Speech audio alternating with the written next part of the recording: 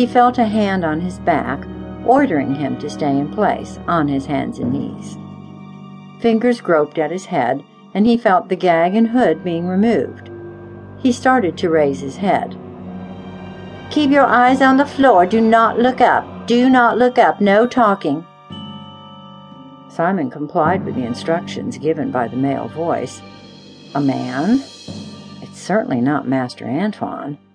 He stared at the white tile floor. Suddenly his eyes blinked at the clicking sounds, and he fought the urge to look. High heels. Those are women's high heels walking around the room. A pair of pink patent-pointed toe pumps filled his vision. The legs in them were hairless, clad in black fishnet stockings, yet were decidedly male legs.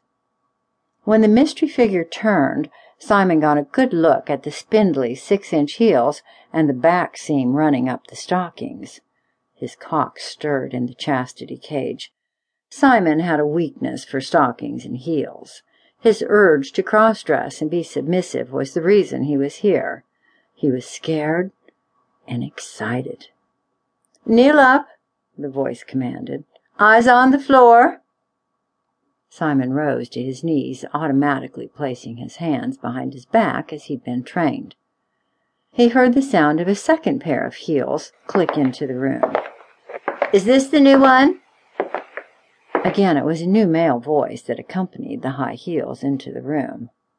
"Yes, his wife and Master Antoine are with mistress." Well, he looked scared and excited. "Ha ha ha ha! Remember our first time? Look up."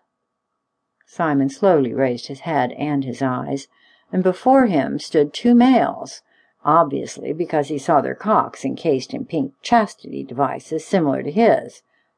Both wore the same pink stiletto heels and seamed stockings. The stockings were secured to pink and black corsets that nipped in the waist and accentuated the hips, giving the males shapely hourglass figures. The corsets ended below the bust and provided a rigid shelf to display each male's breasts. Simon's eyes widened to see that their nipples had been pierced with gold rings. "I'm Paulette," the first voice said, "and this is Pansy." Both Paulette and Pansy wore elbow-length black gloves.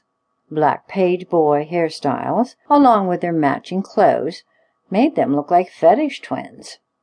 Smoky eye makeup and long dark lashes completed their look. The most stunning accessory was the pink patent collar that each wore, with WSB spelled out in sparkling crystals. "You're here to be initiated into the WSB club," Paulette said. "Pansy and I will help to train you, along with mistresses and masters of the house. This weekend you need to listen, watch, and most importantly, obey." Pansy stepped forward. "Yes, you must do whatever you're told immediately and show great enthusiasm at the task." Simon started to speak when Paulette held a black-gloved finger to his lips. "Shh! No speaking the entire weekend. You are to watch, learn, and perform." "No one is interested in anything you have to say," Pansy added, "only how you perform." Paulette turned to a table and picked up a small spray bottle. "Open your mouth wide." Simon slowly opened his mouth as Paulette pumped 2 spritzes of spray into the waiting cavity. She gently put her finger under Simon's chin and closed his mouth. The 2 fetish-attired she-males exchanged a smile.